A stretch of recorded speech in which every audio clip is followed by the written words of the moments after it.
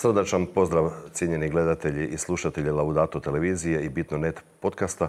Moje ime je Anto Mikić, a u novoj epizodi ugostio sam svog kolegu s Hrvatskog katoličkog sveučilišta, docenta doktora znanosti Odilona Singboa. Odilone, srdačan pozdrav, dobrodošao u studio Laudato televizije i Bitno.net podcasta. Hvala lijepa na pozivu i pozdrav svim gledateljima. Evo, ja se nadam da mi ni ti ni gledatelji nećete zamjeriti ukoliko odmah na početku prijeđem na ti, obzirom na to da smo i kolege pa i prijatelji, znamo se podružiti i na našem radnom mjestu. A u goste sam Odilona pozvao zato što je on u svom doktoratu, a onda i u svom užem znanstvenom interesu, zainteresiran za jednu pa dosta neobičnu temu za naše društvene i socijalne prilike. Dakle, jednu temu koja se više tiče možda budućnosti nego sadašnjosti, premda ona u velikoj mjeri i danas utječe na naše poimanje čovjeka, pa onda i pomalo čak i na odgoj naše djece. I mi roditelji ponekad imamo i nekih dvojbi oko tog odgoja obzirom na utjecaje novih tehnologija, a ta tema je transhumanizam. Kako ova emisija ide na svetkovinu svih svetih, sutra je dakle dušni dan, možda je pomalo neobično da se baš u to vrijeme bavimo transhumanizmom, da se nismo možda uhvatili neke prigodnije teme poput recimo smrti ili uskrsnuća. I možda se na prvi pogled čini da te dvije teme i nemaju ništa zajedničko. Meni se ipak čini da kad se malo dublje pogleda da transhumanizam itekako ima veze i sa smrću na način da obećava kako će se sa smrću obračunati, odnosno kako pomalo već najavljuje besmrtnog čovjeka. Kako u tom kontekstu, prije nego prijeđemo na sam transhumanizam, kolika je važnost smrti za nas ljude? Koliko nas ta naša smrtnost upravo i čini humanima, odnosno ljudskima, odnosno ljudima? Kako kršćanstvo gleda na taj odnos čovjeka i njegove smrtnosti? Pa ja bih rekao čak evo iz jedne, rekao bih površne perspektive da je naš život satkan od trenutaka smrti, rastanaka, susreta, opet rastanaka i tako dalje. U susreti u kojima zapravo iskusimo nešto od smrti, kao da nešto izgubimo, jel? Nešto izgubimo od sebe ili izgubimo nekoga, jer možda nećemo više tu osobu vidjeti. Često čak i kažemo, otišao je dio mene kad nam umre neko. Pa upravo to. Tako da to, jer vidimo zapravo naš život nije samo naš život u nekom sebičnom smislu i individualnom smislu, nego je naš život zapravo, rekao bi, rezultat svih ljudi s kojima se susrećemo, dakle koji su tu. Tako da s te strane već svatko od nas iskusi smrt na neki način. Ali kada gledamo na onu smrt kao konačni odlazak pojedinca ili čak i skupine ljudi iz ovoga svijeta, to je jedna tragedija. Možemo doživjeti kao jednu tragediju. Naravno, doživjeti kao tragediju onaj koji je još živ, ne onaj koji odlazi. A iz kršćanske perspektive zapravo čak i drugi Vatikanski koncil smatra, dakle kada definira, kada obrazlaže kršćansku antropologiju, stavlja smrt kao neku zadnju točku, kao najveću zagonetku ljudskog stanja, ljudskog života, pred kojom čovjek postavlja mnoštvo pitanja, a nema ispravan odgovor. Jer nitko nije još dao najispravniji odgovor u smislu obrazloženja, značenja, kako funkcionira smrt i tako dalje, nego sa tegobom, sa tugom postupamo toj temi. Ali kao kršćani i iskustvom Isusa Krista, njegovo vazmeno iskustvo, na primjer, dakle, muka, smrt i uskrsnuće, kada uzmemo sve te elemente skupa, onda vidimo zaista da nije smrt odlazak uništavilo, nego zapravo smrt ponekad, ili zapravo definitivno, je uvod u veliki život. Dakle, kažem veliki život, život sa velikim slovom, jer znamo da je pobjedio smrt onaj koji je naš gospodar, onaj koji je naš spasitelj, onaj koji je naš otkupitelj, dakle Isus Krist. I vjera u njega jednostavno nam ne može ništa drugo, ništa loše dati, nego dioništvo u toj njegovoj proslavi. S te strane onda možemo vidjeti da smrt za nas, vjernike, nije drama, nije tragedija. Teška je činjenica vidjeti, izgubiti nekoga svoga, ali koliko sam ljudi susreo koji su promatrajući trenutak smrti svojih najmilijih zapravo zahvaljuju Bogu na daru takvoga života koji je bio tu. To znači trenutak smrti daje i puninu smisla ljudskom životu. Tako da nije to prekid, nije to kraj, nije to prokletstvo, nego naprotiv. Onaj koji je živio u vjeri u Isusa Krista, to je zapravo smrt, mogu reći da je blagoslov. Da, već sam najavio, bavit ćemo se u ovoj emisiji pretežito transhumanizmom. Što bi bio transhumanizam? Ili ih ima možda više? Možda nije jedinstvena pojava. S obzirom da ima nekoliko struja unutar toga pokreta, onda neki čak govore danas o transhumanizmima. Ali ostajemo u jednoj jednostavnosti i govoriti o transhumanizmu. Kako bi, kada smo definirali ovako konvencionalno uobičajena definicija transhumanizma, je zapravo da je to taj znanstveni, društveni, pa dijelom politički i čak i, rekao bih, pseudoreligijski pokret koji smatra da je trenutno stanje ljudskog života je zapravo prepuno manjkavosti, hendikepa, nedostataka i zahvaljujući tehnologiji možemo poboljšati to stanje. Dakle, ovaj pojam poboljšanja je vrlo bitan pojam kod transhumanista jer to poboljšanje se odvija na nekoliko razina. Dakle, transhumanizam kao pokret smatra da korištenjem suvremenih tehnologija, osobito oni koriste umreženost tehnologija NBIC, to znači nanotehnologija, biotehnologija, kognitivne znanosti, informatika. Dakle, te 4 grane, kada se sve zajedno stavlja i kada se, rekao bih, umreže, onda možemo, zahvaljujući njima, postići neku bolju verziju naše ljudskosti. Pa čak i po mogućnosti da nadilazimo tu ljudskost, zato trans. Dakle, transhumano, dakle to znači nadilaženje ljudskoga. Zbog tih nedostataka. I u konačnici, zbog raznih bolesti zapravo smatraju da je ljudsko stanje, trenutno stanje, jedna faza evolucije. To znači nismo još došli do one razine punine ljudskosti ili nekog bića koji bi bio snažan, izdržljiv i tako dalje. Danas smo još u toj nekom hodu i zato treba pomoću tehnologije napraviti ono što ja zovem tehnološki skok, da bismo prekinuli sa evolucijom i da bismo, zahvaljujući tim tehnologijama, postigli ono što bismo htjeli. Evo, ukratko, to je ono što se zove transhumanizam. Dakle, pomoću tehnologija poboljšati ljudsko stanje i po mogućnosti nadilaziti ga da bismo postali neka druga vrsta. Da, ne znam, ja mnoge teme pokušavam prije nego ih odrazgovaram sa svojim gostima malo testirati na mladima. Ponekad i na svoje djeci, moram priznat. I u razgovoru s njima oni nekako taj pojam prije svega pozitivno doživljavaju. Kao pa što ima loše u tome da znanost ili da uz pomoć znanosti želimo poboljšati čovjeka, ne znam, poboljšati mu zdravlje, produžiti mu život, pojačati mu snagu, pojačati mu mentalne sposobnosti. U njihovim očima to je već stvaranje nekog svojevrsnog kiborga koji će imati neke tehnološka poboljšanja, tehnička ugrađena u sebe ili kao nadomjestak sebe. Međutim, oni u tome ne vide ili teško mogu vidjeti nešto negativno. A čitajući tvoju knjigu i slušajući neka tvoja izlaganja na ovu temu, ti si ipak dosta skeptičan prema toj pojavi transhumanizma.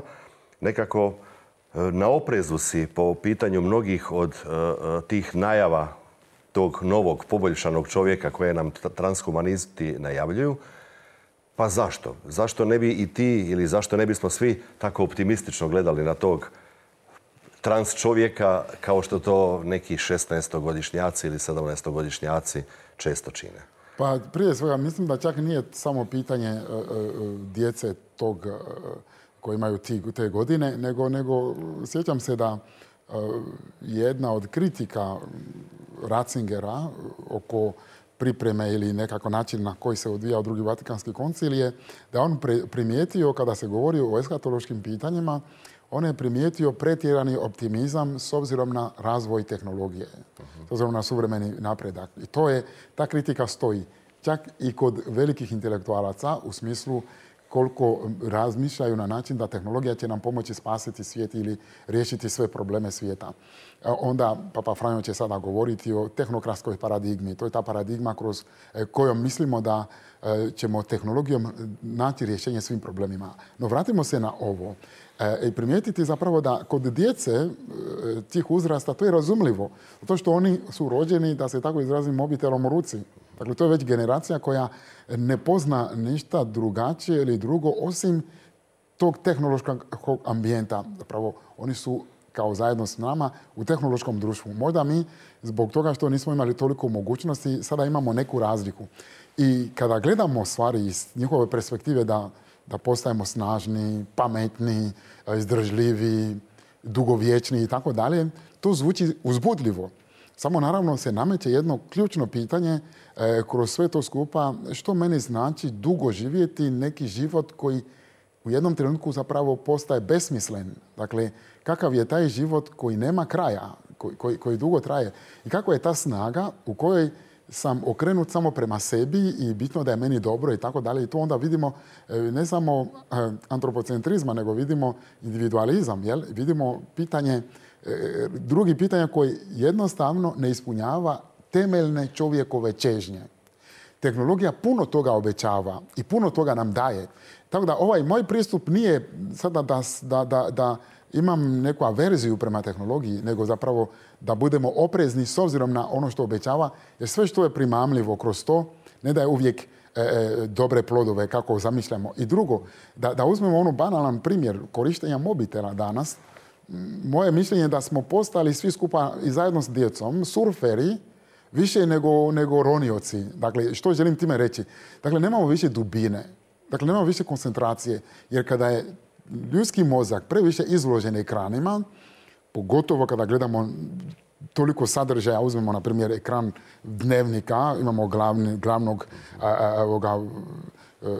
novinara koji daje vijesti ili naslove, pa onda ovaj koji se javlja s druge strane i dole opet defiliraju neke vijesti. To je sve šaroliko. Dakle, za jedan taj mozak nema sposobnosti sabranosti ili sabiranja sadržaja, nego je zapravo raspršen.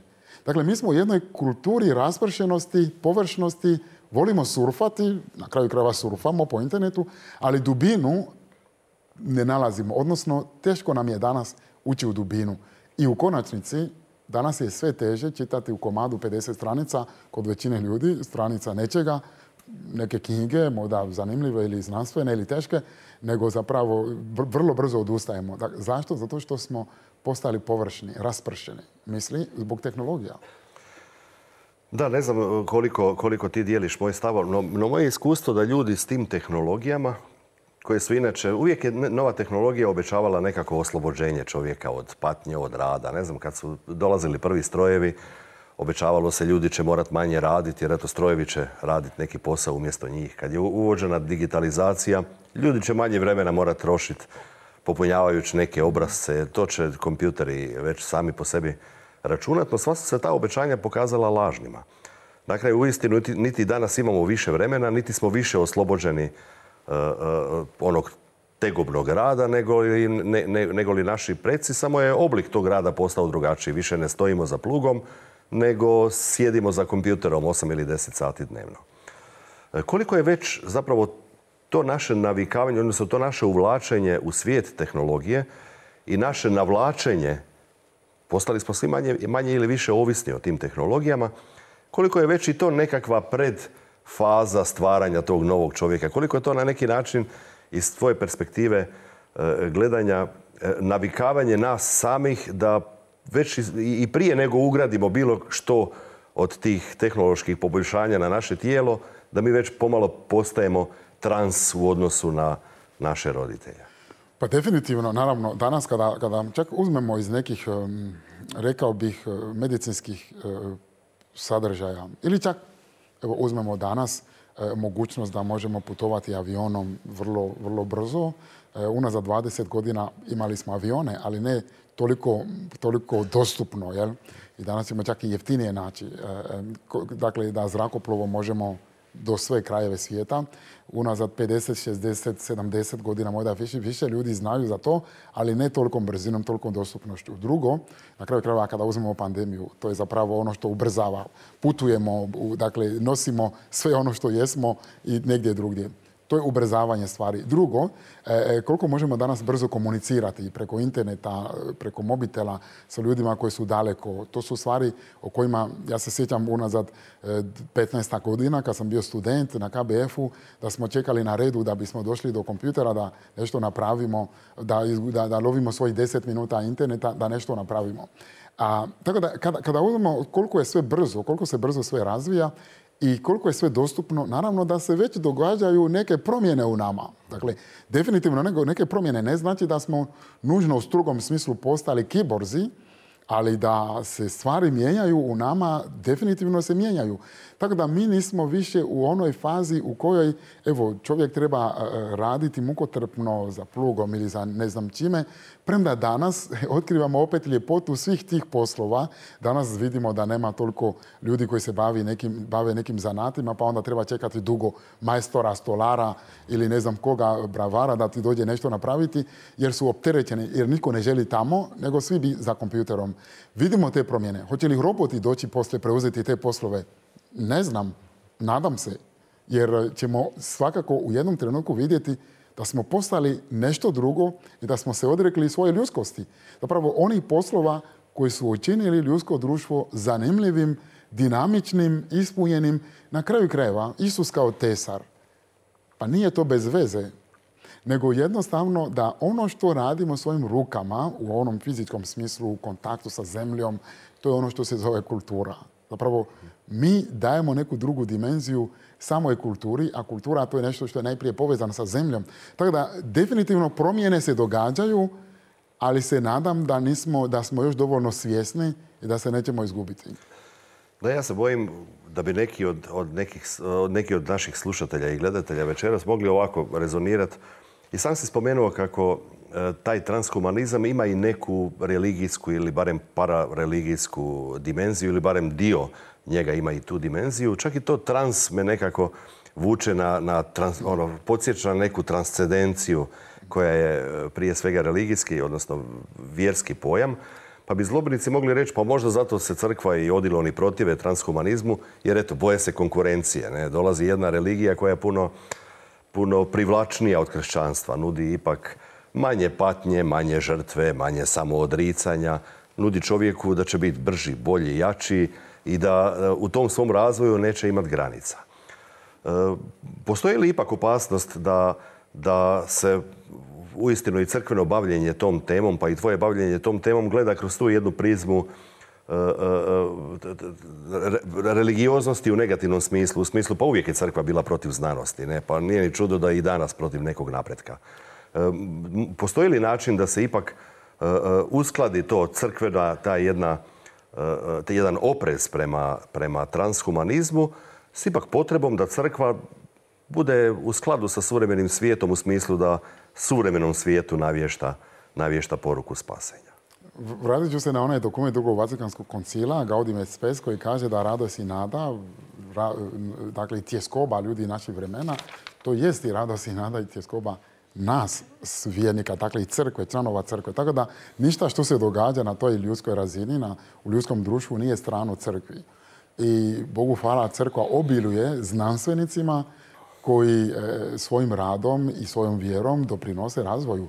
Europska kultura jednostavno hoće neće zapravo korijene svoje, rekao bih, velike mozgove svoje kulture nalazi upravo među ljudima koji su crkveni ljudi. Tako da kritika znanosti ili tehnologije nije to neka verzija prema tehnologiji, prema razvoju, prema napretku ili sada ćemo ostati u kameno doba pa onda nećemo ići dalje. Ne radi se o tome. Čak moje mišljenje, odnosno moja, rekao bih, usuđujem se reći da je moja teološka teza je takva da Bog nastavlja djelo stvaranja i kroz tehnologiju.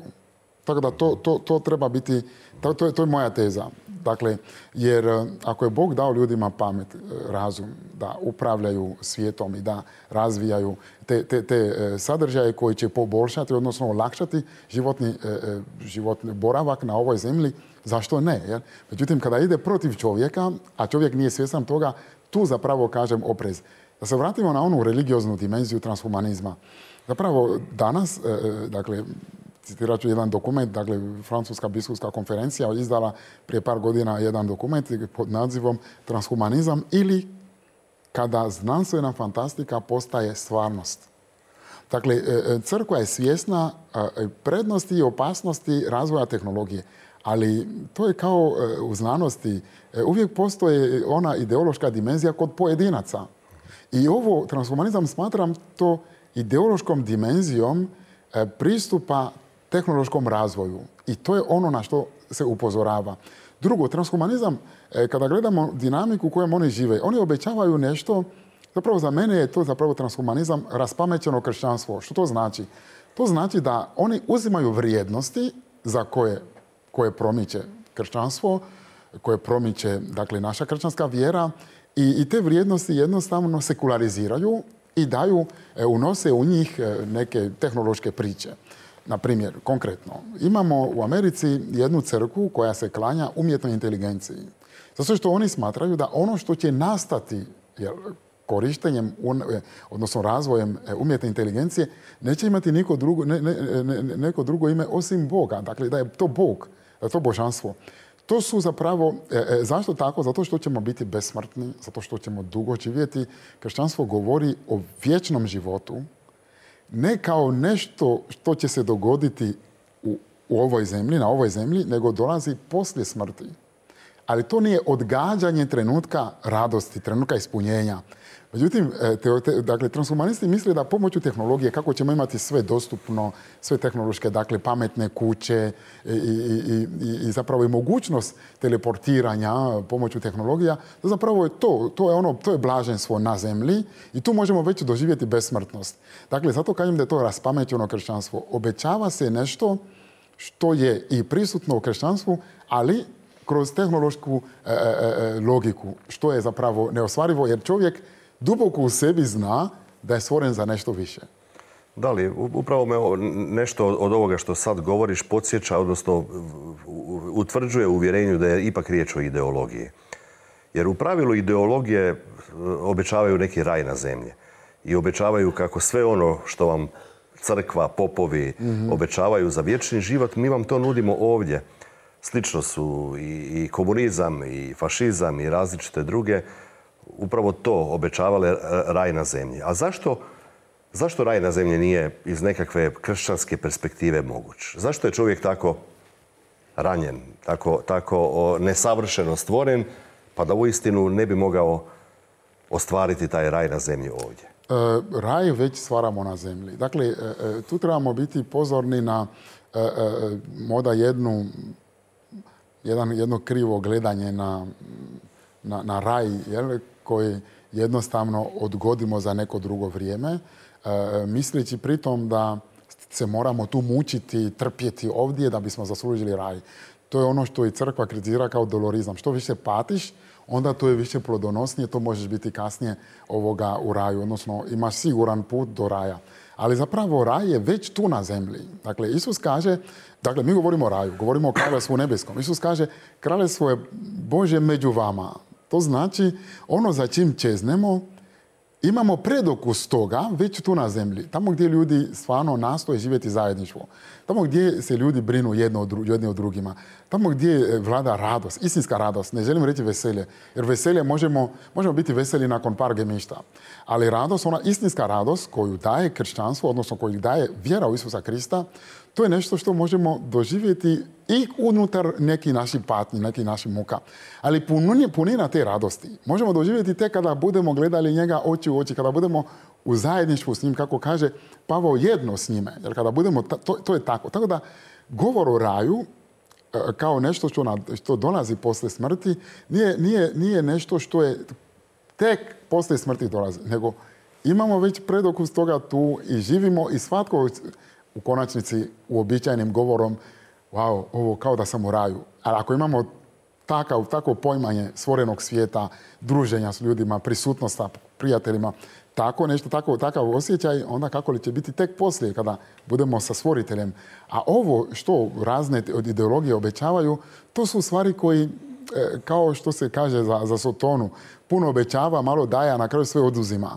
I to je često puta tako. Dakle, tehnologija ne može dati onu istinsku čežnju, ispunjenje onih istinskih čežnji za kojima svi čeznemo na ovaj ili na onaj način. U konačnici, moje iskustvo s mladima je takav da mnogi vide zapravo da se izgube u tim informacijama koristeći razne tehnologije i onda jednostavno, koja je logika tehnologije? Da stvara u nama glad za nekim sofisticiranim sadržajima, a onda kada to postignemo vidimo da nismo ispunjeni. Ja dajem primjer iPhone-a, na primjer. Prva generacija iPhone-a. Zašto imamo potrebu za drugom generacijom, trećom generacijom? Danas imamo možda iPhone 12, ne znam koliko ima. To znači, zapravo, svaki put želim imati nešto više. A to nešto više dođe i onda ovo prethodne padne u zastaru. I onda to me nije ispunjavalo dovoljno. Ovo će me sada ispunjavati. To je ta logika. I onda čovjek na kraju vidi ništa od toga me ne ispunjava.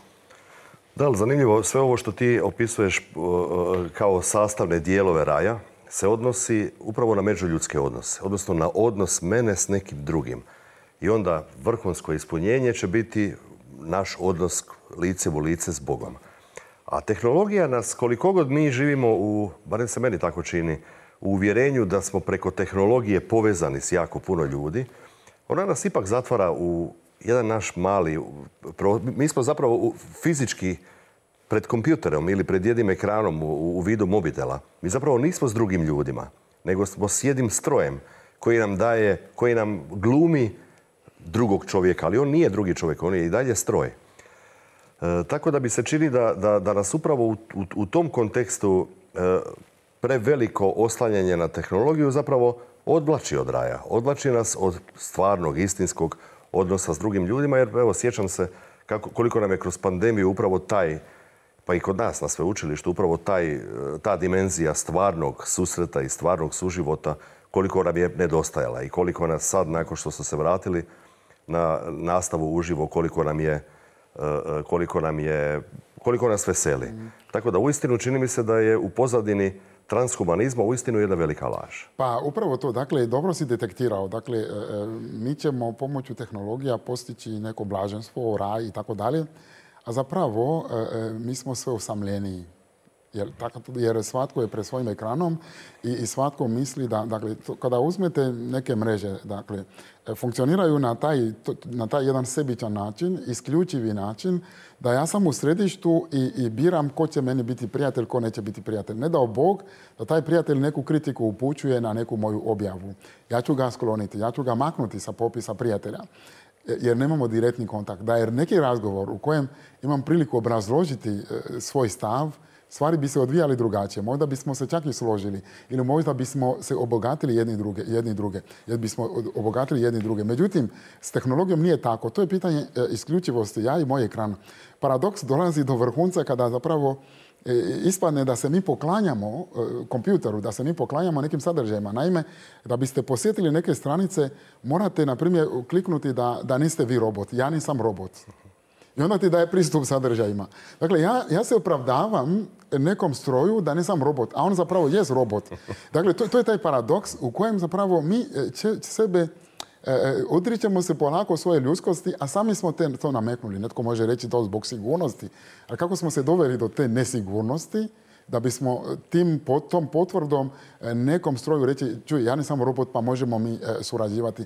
To je, polako gubimo neke vrijednosti, polako se udaljujemo jedni od drugih i istina je da neki kažu da mobitel približava udaljene, udaljava približene, ali to je činjenica. Dakle, gdje ćete banalno vidjeti da ljudi svi sjedu na kavu, a svatko po svom mobitelu, zapravo zajedno, ali sami. Dakle, zajedno, ali svatko je sam sa sobom. To nije više zajedništvo. Da, ja moram priznati da sam ja najviše rezerviran prema toj tehnologiji zato što sam primijetio da ona nema smisla za humor. A čini mi se da upravo ta jedna dimenzija ljudskosti uključuje i ta tehnologija je stvarno onako hladno racionalna. Kod nje ne postoji nikakav sarkazam. Pa nema topline. Da, nema topline. Pa čak i kada pokušavaju preko umjetne inteligencije ubacuju neke šale, obično idu na rasističke razine pa onda vrijeđaju ovaj ili onaj narod. Onda to više nije ni to. Ne? Čak i kada ljudi kroz neke rasističke šale se obraćaju jedni drugima, to ima opet neku dimenziju topline i na licu se vidi da se čovjek šali, da zeza do drugoga. Kod stroja nije tako. Dobro, sad ćemo još malo zaokružiti ovu temu s transhumanizmom i prijeći na, barem kratko, na jednu drugu. Već sam ju ranije spomenuo u smislu te pandemije. Sjećam se kako je... Imam dojam da u sadašnjem trenutku o toj pandemiji pa ni među vjernicima bilo kakav dijalog više nema nikakvog smisla. Da su iskopani duboki rovovi i da su ljudi zauzeli vrlo čvrste pozicije i da nikakvog više razgovora o toj temi, odnosno nikakav više razgovor o toj temi više zapravo nema smisla. No svejedno, barem kratko, ću ja ipak porazgovarati i o tomu s tobom. Baš mi se čini kako su nam se nekako pomutili jezici, kao da smo u nekoj novoj kuli babilonskoj, pa onda više ovi vakseri ne razumiju antivaksere i obrnuto, naravno i jedno i drugo stavljam pod navodnike. Ti si isto tako sudjelovao u stvaranju jedne izjave koju je Hrvatsko katoličko sveučilište na početku, čak uoči pandemije, prije nego je ona došla kod nas u Hrvatsku došla, dao si svoj teološki doprinos toj izjavi koja je bila prije svega napisana od strane medicinskih stručnjaka i stručnjaka dakle, bila je konkretno izjava o cjepivima. Čini li ti se da je ta izjava, sad kad je ovako malo gledamo iz daleka, godinu i pol unatrag, da je bila pogođena i da je dala koliko toliko pozitivan doprinos budućem razvoju te teme ili ipak možda ne? Mi smo ljudi kratkog pamćenja, a drugo, svatko od nas je možda, vjerojatno, svatko od nas je sebi pametan onoliko koliko hoće. Međutim, u kojoj situaciji se nalazimo? Mislim da smo u jednoj situaciji, ne samo u hrvatskom društvu, nego općenito, jer šire, viška pameti. To je zapravo bolujemo od viška pameti. Zato što svatko misli da može o svemu govoriti, pa makar ne bi bio iz te struke. Onda na prvi smo bili svi pomalo izgubljeni zbog toga što struka, dakle tako sam baš donedavno mislio, dok nije mi kolega, zapravo jedan prijatelj objasnio, dakle kao da struka nije objedinjena oko ove teme, o cijepljenju. Dok mi nije rekao, slušaj infektologe, slušaj epidemiologe, to su ljudi kojim je to dakle oni su se specijalizirali na tu temu. I promatraj njihov govor i promatraj govor drugih doktora iz drugih područja. I zaista kada čovjek prati, onda vidi stvarno, ovdje vidimo neku jasnoću kod infektologa, epidemiologa, nego kod drugih. Druga stvar, meni je žao kada vjernici koji nisu iz te struke se uključe kao da, i ne samo da se uključe u raspravu na način kao da su oni doktorirali na tu temu, nego jednostavno uspoređuju sa biblijskim, točno sa knjigom Otkrivenja. Ja se ne bi usudio kao svećenik usporediti ovaj fenomen cijepljenja sa biblijskim tekstovima u smislu da je to sada sotonski žig zvijeri. Dakle, to je prebanalno, to je prejeftino da uspoređujemo Svetu knjigu, Sveto pismo sa takvim događajima. Da postoji puno nejasnoća, puno poteškoća oko ovoga zbog brzine kojom je došlo cjepivo, zbog načina na koji se pojavio virus, da postoji nejasnoća, da smo svi pomalo još nekako skeptični, to je činjenica. Međutim, nastojimo nekako poštivati svakog stručnjaka na svom području. Ono što smo dali kao izjavu, to je u biti kako se cijepivo radi. Dakle, profesorica Livija Pulja, koja je međunarodno priznata znanstvenica, koja je iz tog područja, i kolega Anto Čartolovni kao etičar i ja isto kao etičar, mi smo zapravo nakon onog, rekao bih, medicinskog aspekta htjeli pokazati onu etičku dimenziju, što na kraju krajeva kaže Katolička crkva. Ali ovdje ni to ne pomaže. Što kaže Papa Franjo ili dokumenti Katoličke crkve, ne pomaže to više. Ljudi se postavljaju kao da je prvi put uopće u povijesti se govori o cijepljenju. Ja ću dati jedan primjer. Volonteri su bili kod mene u Africi preko ljeta i cijepili su djecu tamo s obaveznim cjepivima. I kad su to objavili, onda napada. Dakle, napada sa svih strana. A ne su istražili o kakvim cjepivima se radi. Dakle, sve se sada gleda kroz cjepivo protiv korone. I onda svi smo već polako ili prepametni ili smo preglupi postali. Sad ja ne znam kako bismo nas okarakterizirali. Ja bih samo rekao ovo. Moramo se smiriti i malo više moliti. Stvarno malo više moliti da nam Gospodin daje mudrost i daje pravu pamet da bismo razotkrili o čemu se radi prije nego bilo što kažemo. Ali mislim da do sada niko još nema nekakvu sigurnu objavu od Boga, pa ne bih htio previše da idemo. Dakle, ovo je vrijeme nejasnoće. Jedan je kolega na konferenciji nedavno koju smo imali u Osijeku rekao da korona je donijela zapravo jedan razdor. Naravno, ne samo među vjernicima, nego zapravo odnos između pastira i odnos pastira prema stadu, odnos stada prema pastirima, odnos stada unutar samog stada. Mi smo se raspodijelili, mi smo zapravo podijeljeno kraljevstvo. Ne može opstati. Da, ali ima nešto ipak i sotonskoga u tomu. Kad već govorimo o podjelama. Ne zbog cjepiva, ne zbog cjepiva kao nekakvog medicinskog sadržaja, nego zbog načina na koji pristupamo tome. Tako. Ti si donedavno bio studentski kapelan na Hrvatskom katoličkom sveučilištu. 5 godina si obnašao tu službu. U kakvom sjećanju će ti ona ostati? Što će ti najdraže od toga što si u toj službi i na tom mjestu doživio? Što će ti ovako ostati kao najplodonosnije za tvoj budući život? Pa na početku kada sam, kroz tih 5 godina sam imao jednu rečenicu koju mogu danas ponoviti, a to je da ta služba mi je pomogla da shvatim da doživim u punini svoga svećeništva. Da vidim da stvarno čovjek može biti svećenik na drugačiji način. Što to znači? Da svećenik je onaj koji je tu za ljude, najprije. Dakle, razgovor s ljudima. To je nešto što sam otkrio kroz ovu službu, jer nisu studenti prestali dolaziti i tražiti razgovor. I to je ono čime sam se bavio kroz ovih 5 godina. I zaista to je služba za poželjeti, da se tako izrazim, kao svećenik. I ja mislim da, s obzirom da sam ostao na sveučilištu i uvijek postoji ta mogućnost i prilika za susret, možda sada još više kao nastavnik nego kao prije. Sad neformalno, da. Sad neformalno, sad ne po službi, nego baš po ovoj drugoj službi nastavničkoj. Tako da mislim da to su bili meni prekrasni 5 godina, zaista. Imao si puno kontakta s mladima. Danas, kažem, kad se emitira ova emisija, slavimo Svi svete. Imaju li mladi još uvijek tu jednu čežnju za svetošću? Da li je svetost kao jedan ideal koji je pred nas kršćane, sve nas kršćane postavljen, da li on i dalje živ kao ideal i u životima mladih? Mi dosta često znamo ovako paušalno mlade nekako, oni su neozbiljni, ne znam, u naše vrijeme je to bilo puno bolje i drugačije. Kako je tvoje iskustvo? Da li ti mladi s kojima si ti komunicirao i još uvijek komuniciraš na sveučilištu čeznu za svetošću? Mogu reći da se događa sada jedna promjena paradigme, zaista, barem kod većine mladih. A što to znači? To znači nekad, ili barem kod većine, roditelji su imali ključnu ulogu u odgoju djece, mladih, što se tiče odnosa prema vjeri. Pa i vjerskom odgoju. Danas ja vidim kod mnogi mladi, barem naši studenti na HKS-u, odgajaju svoje roditelje za vjeru.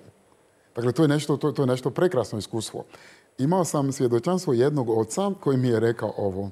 Ono što ima naša kćer, mi njoj nismo to dali. To njoj je dala crkva, to ste njoj vi dali. Jer zrelost kojom ona postupa s nekim životnim problemima i izazovima, da to mi nismo njoj sigurno dali. Jer ona je njima pomogla da prebrode neke životne situacije sa tolikom zrelošću da su se oni iznenadili. I da se vratim na njih. Dakle, prema tome, već je jedan primjer koji pokazuje da stvarno možda nisu neka velika masa, možda nije to neka velika masa, ali ima pojedinih mladih koji ozbiljno shvaćaju svoj put svetosti i koliko je to bitno, dakle, bitna ta čežnja za svetošću. Pratim jedan, rekao bi, budući bračni par, oni sada hodaju zajedno, koja nakon što sam im blagoslovio zaručnički prsten, ona meni kaže, pred zaručnikom i predamnom, sada znam da je on moje poslanje, jer ne mogu ući u raj bez njega. odnosno ne smijem ući u raj bez njega. Dakle, on postaje njezino poslanje, njezina misija i ona to stvarno shvaća da je Gospodin njega postavio na njezin put da bi on njemu pomogao, a i on njoj pomogao da zajedno ulaze u raj o kojem govorimo. Tako da kada čujem te rečenice, te izjave od mladih, ima zaista prekrasnih mladih, ima koji žele na tjednoj i na mjesečnoj bazi susrete, razgovore o nekim dilemama, o pitanjima svetosti, kako to ostvariti, s kim to ostvariti i tako dalje. Tako da zato kažem da su meni bili prekrasnih 5 godina iskustva. Kažem, nije to neka masa, ali Isus kaže, vi ste sol zemlje, vi ste svjetlo svijeta. Ne treba biti previše soli da bude jelo ukusno. Da, drago mi je to čuti. Ovaj pravi istinski kršćanski humanizam, dakle, ipak ne povlači se i ne umire i ne izumire pred ovom navalom transhumanizma, što čini mi se ipak budi neku nadu da ima nade i u budućnosti. Pa i to je ono što će spasiti na kraju krajeva ovaj svijet. Ne bih rekao kršćanstvo. Ne, kršćanstvo nećemo mi spasiti. Spasit će ga sam Gospodin. Ali ono što će spasiti ovaj svijet, to je taj povratak na izvore. Povratak na ono što čini nas humanima. To je tako. A ovo transhumanizam ćemo mi doživjeti, ali na božanski način, što je ljepše.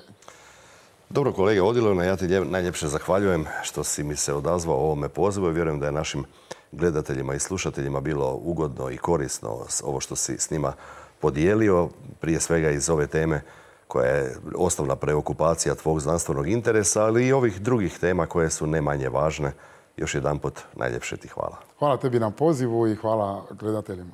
Da, hvala vama, dakle, gledatelji i slušatelji Bitno.net podcasta i Laudato televizije. Da kako ostanete i dalje u programu Laudato TV-a. Moje ime je Anto Mikić, a za 2 tjedna u ovoj emisiji, odnosno podcastu, vaš domaćin bit će Ivo Džeba. Do gledanja.